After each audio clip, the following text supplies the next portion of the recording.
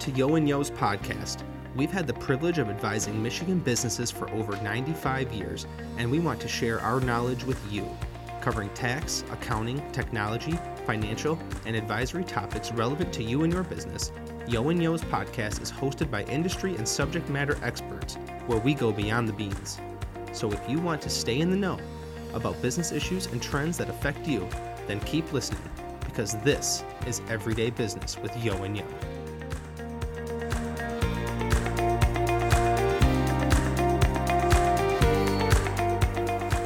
Hello, I'm your host, Allie Barnes, Principal and Government Services Team Member here at Yo and Yo. Welcome to this episode of Everyday Business. Today, we're going to discuss the Michigan Uniform Chart of Accounts for local units of government. With me is Alan Panter, Principal at Yo and Yo and member of the Government Services team as well.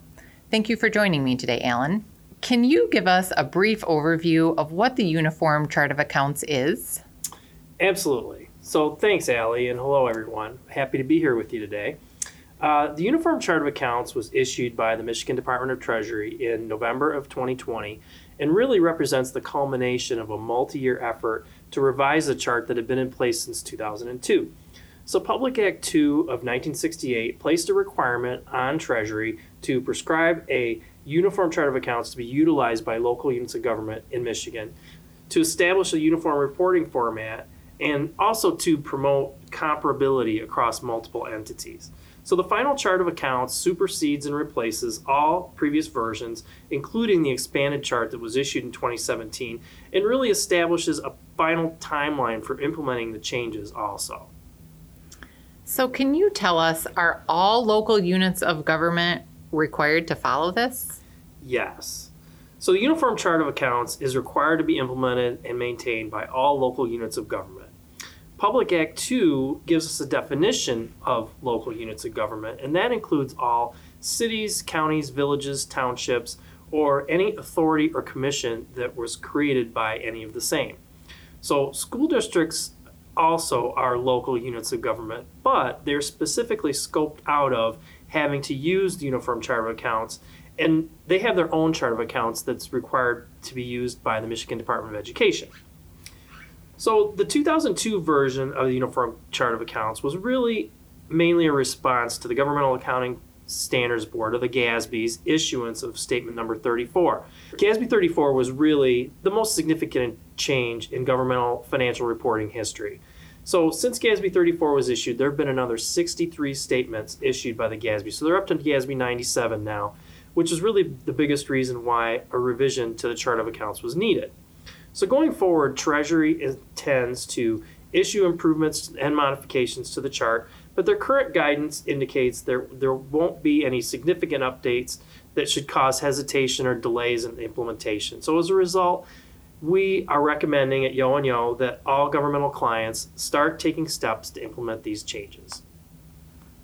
Thank you, Alan, for that little bit of history on the Uniform Chart of Accounts. For those that may be newer to governmental accounting, would you describe the components that actually make up an account number that we would see in the Uniform Chart of Accounts? The Chart of Accounts specifies an account structure that contains three sets of numbers. So there's a fund number, an activity number, and an account number. So the fund number is hopefully pretty self-explanatory. It is the fund that a transaction takes place in, whether that be the general fund or any other fund. The activity number is used to define what governmental function is being accounted for, whether that be general government, judicial, public safety, public works, or another function. So for funds that do not require tracking of detailed activity information, so in other words, a smaller government or fund devoted to one activity, a generic 000 can be used for the activity number. The 000 activity number is also very commonly used for revenue and balance sheet accounts, as most governments don't track those types of accounts at a functional level. The account number is really that last piece to define what any given line item is for, whether it be cash, accounts payable, fund balance, property tax revenue, or salary expense. So between the three numbers defined in the Uniform Chart of Accounts, it helps track what fund, what activity, and what account all activity takes place in. Alan, if I have expenditures that I would like to track in more detail, is there a way and am I allowed to do that? Absolutely. So within the activity and account structure, if your local unit has needs to track expenditures at a level that's more detailed than the function, or to have multiple balance sheet accounts for a certain type of activity, the accounts can be set up to what you say point off the function or account numbers. So in other words, you would use an activity number like 101.1 or an account number like 001.1. So this helps to be able to customize the chart pretty much infinitely to the vast majority of circumstances that may exist out there. I'm always impressed by finance directors or those in the accounting department who basically have hundreds of accounts memorized using this numbering mechanism. Obviously, they've been doing it a long time, but it's still impressive that they know all of that from memory. If this chart of accounts has been around for such a long time, why are we bothering to talk about it now? Yeah, great question. So Treasury worked on an updated chart of accounts for several years and even issued an expanded chart in 2017 that really stopped and started, had some issues, and never got implemented. So there was a lot of talk about it, and the dates kept getting pushed back, but now the final chart has been issued along with the implementation schedule. So compliance with Uniform Chart of Accounts is required at a minimum as of any fiscal year ended October 31st, 2022 or later. So for a government with a December 31st year end, the final implementation would not be required until December 31st, 2022. September 30th fiscal year ends are the last to go and would not be required to implement until September 30th, 2023. So depending on what software you're using and whether an in-year conversion is supported by your vendor and how that process works, you may be able to wait until year-end to implement the Uniform Chart of Accounts. That would be an acceptable method from a compliance standpoint, but really would not be the method that we recommend. So we would really recommend implementing the Chart of Accounts as of the beginning of the fiscal year. So back to that December 31st fiscal year end, your implementation would actually be January 1st of 2022, so really just a few months from now. So implementing these changes as of the beginning of the fiscal year really helps with budgetary integration. So even earlier than the start of the fiscal year, you may want to have these changes done in time for your budget. So it all depends on what capabilities and flexibilities that your software package can provide. So I would encourage everyone to discuss this with your software vendor if you've not done so already. For those of you who were listening to all the dates that Alan just covered, if you're like me, it's hard to remember those while you're listening.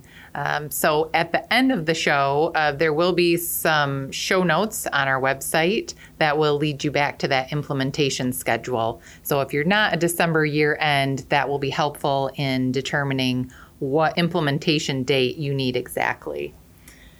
I also know in talking with clients, it seems like the software vendors have a challenging schedule to ensure that everyone implements on time. So it really is important to be communicating with those software vendors earlier and to ensure that you stay on track with the schedule they lay out of certain tasks that you need to complete in order to make sure you can implement on time as well. Alan, you had mentioned previously that the GASB has issued several statements over the past several years, and local governments have been working diligently to implement all of these standards. What changes are in this updated chart of accounts to really align the general ledger accounting with some of these new standards? Yeah, the biggest changes coming from the GASB are pretty much in three different areas, and those are funds being added for fiduciary funds under GASB 84, new fund balance accounts that came in with GASB 54, and the deferred inflows and outflows that were introduced by GASB 63. So for fiduciary funds, there are, in the Uniform Chart of Accounts, new fund numbers for custodial funds, which of course used to be called agency funds. There's account numbers or fund numbers for pension and OPEB trust funds, investment trust funds, and private purpose trust funds. Under GASB 54, there's fund balance accounts that are now available for non-spendable, restricted, committed, assigned, and unassigned, just to track with those GASB 54 definitions. And there's also accounts for net position, both restricted and unrestricted for the proprietary funds. And lastly, there are new account numbers for the deferred amounts, such as unavailable revenue, that are now needed under GASB 63.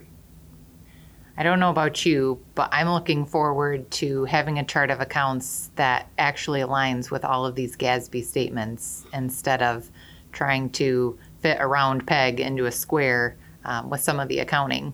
Absolutely. Are there other changes beyond just the new GASBs that we should be aware of related to the chart of accounts? Yeah, there are. There's a few operational changes that are really being driven by the implementation of the Uniform Chart of Accounts. And there's three of them that I kind of want to highlight that'll cause really more effort in the implementation of the chart. So the first is the splitting out of the judicial expenditures from general government. So in the past, all of your court expenditure accounts, so really talking about your district court, circuit court, probate courts, were all shown as general government. So this is something that was very specific to Michigan and really not in line with how the GASB statements had always referred to the judicial function being separate from general government. So now those account numbers need to be separated out into their own function. And as a result, financial statement users are now going to be able to very easily see what the net cost of those services is and how those are financed by general revenues of the government, such as property taxes. The second one has to do with a practice that's been employed by many governments of charging payroll taxes and or fringe benefits to an other function or department within a given fund, usually the general fund, but other funds as well. So within the Uniform Chart of Accounts, this is no longer allowed, and local units are required to charge out those costs to the functions that were benefited. So this is going to be something that's going to need to be addressed in the setup of the payroll system or any routine or recurring journal entries that are used to allocate costs, and all that is going to need to be looked at in implementing Uniform Chart of Accounts. It will also be something that will need to be looked at from a budgeting standpoint as well, going back to the discussion of when the Uniform Chart of Accounts should be implemented. And the last one is the use of a combined department, such as a clerk treasurer or a clerk register. So many governments have combined those functions under a single elected or appointed official. The Uniform Chart of Accounts has separate activities for each of these, so if your local unit is set up that way, you're going to need to come up with a methodology to allocate funds to both activities based on some sort of reasonable basis or methodology. Well, Alan, I think that's some useful information for our listeners today. Software implementations are a challenge, we know, and many have not done a chart of accounts change or implementation, maybe ever or in a very long time. So what recommendations would you have for our listeners so that they can have a successful implementation? Sure. So I think the biggest thing that local units can do to make this implementation go smoothly is to get started early, to identify what changes need to be made, when they're going to be made, and by whom. So the earlier you can get started with these changes, the less stressful it will be. So start by talking with your software vendor and see what assistance or conversion utilities are available from them. Decide within your municipality how this is going to be integrated into the budgetary process. So beyond that, there's a few other things that I would recommend. The first would be to create a crosswalk spreadsheet to document the changes that are being made. So the crosswalk spreadsheet would show all of the old account numbers and what those are in the new chart of accounts. So I would envision this being set up with the old account numbers on the left side and each corresponding new account number on the right side so that the user can really readily see what changes are being made. This is going to be helpful to your software vendor. It's going to be helpful to internal users and also your auditors who are going to need to update those grouping schedules for the audit. Secondly, keep in mind that you only need to set up accounts for activities that your local unit is actually engaged in. So you don't need to set up a bunch of dummy account numbers for services that you're not offering. For example, if your government purchases police protection from another government, such as the county, you would not need to set up accounts for a police department beyond just one line item that will be needed in order to pay the other governmental entity for those services. Lastly, and this is going to be a little bit of a change, Treasury does require that you use the fund activity account descriptions exactly as they are listed in the chart of accounts. So if you have account descriptions that are different from what the Uniform Chart of Accounts says, those will need to be changed as well. The exception to that would be when an open fund or account number are used. And in that instance, you get to name the funds or account number, but only if a specifically defined number is not available. One thing that I was pondering while you were sharing that information, Alan, is for those who want the history of an account number and they don't want the account to just be zero and start at zero, do you know, are software companies able to convert accounts in order to have that detail? Yes. I'm not going to say that every software vendor is going to be able to do that, but the basic premise is that the software conversion using that crosswalk is going to be used to not only update the general ledger, but also update the history file. So most of the vendors that I've heard of, they're going to go through and they're going to update the general ledger numbers so that history really appears that the account has always been used in that way.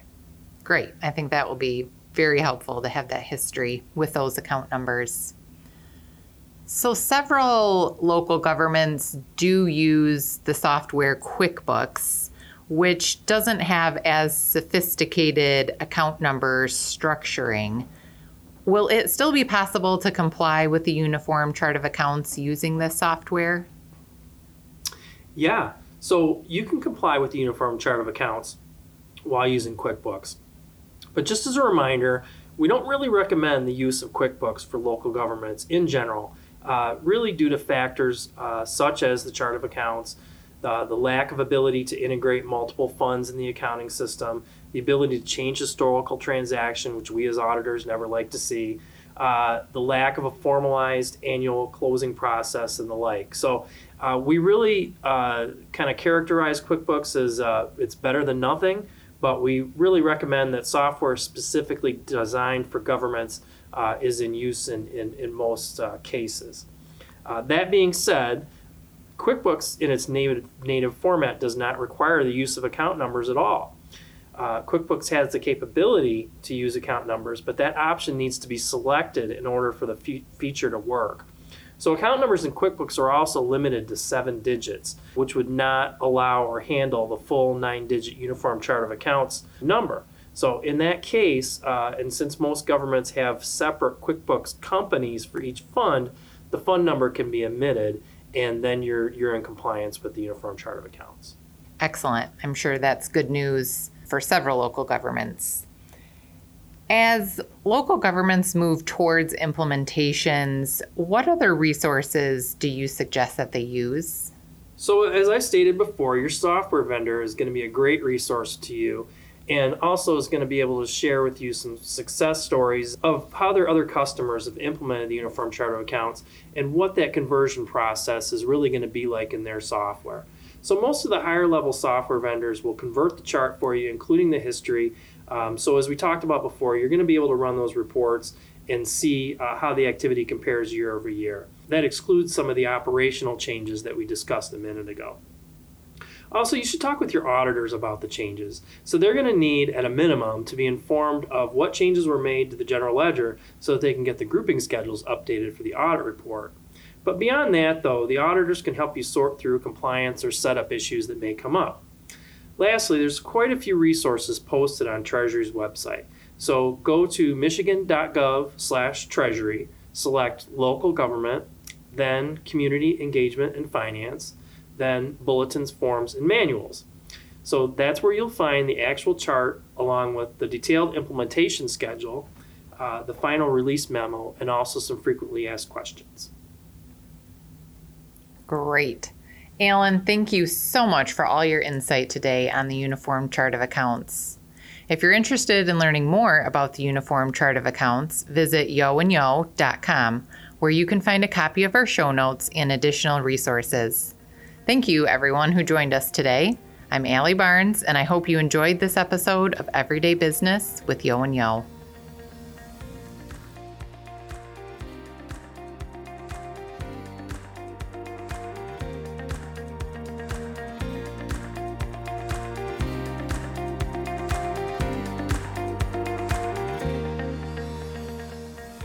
Thank you for tuning in to Yo and Yo's Everyday Business podcast. Yo and Yo's podcast can be listened to on Apple Podcasts, Podbean, and of course our website. Please subscribe, rate, and review. For more business insights, visit our resource center at yoandyo.com and be sure to subscribe to our newsletters. We'll talk to you next time on Yo and Yo's Everyday Business podcast.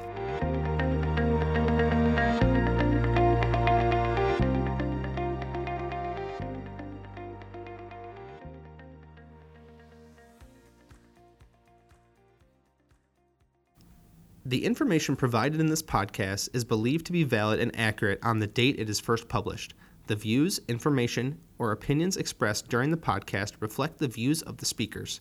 This podcast does not constitute tax, accounting, legal, or other business advice or an advisor-client relationship. Before making any decision or taking action, you should consult with a professional regarding your specific circumstances.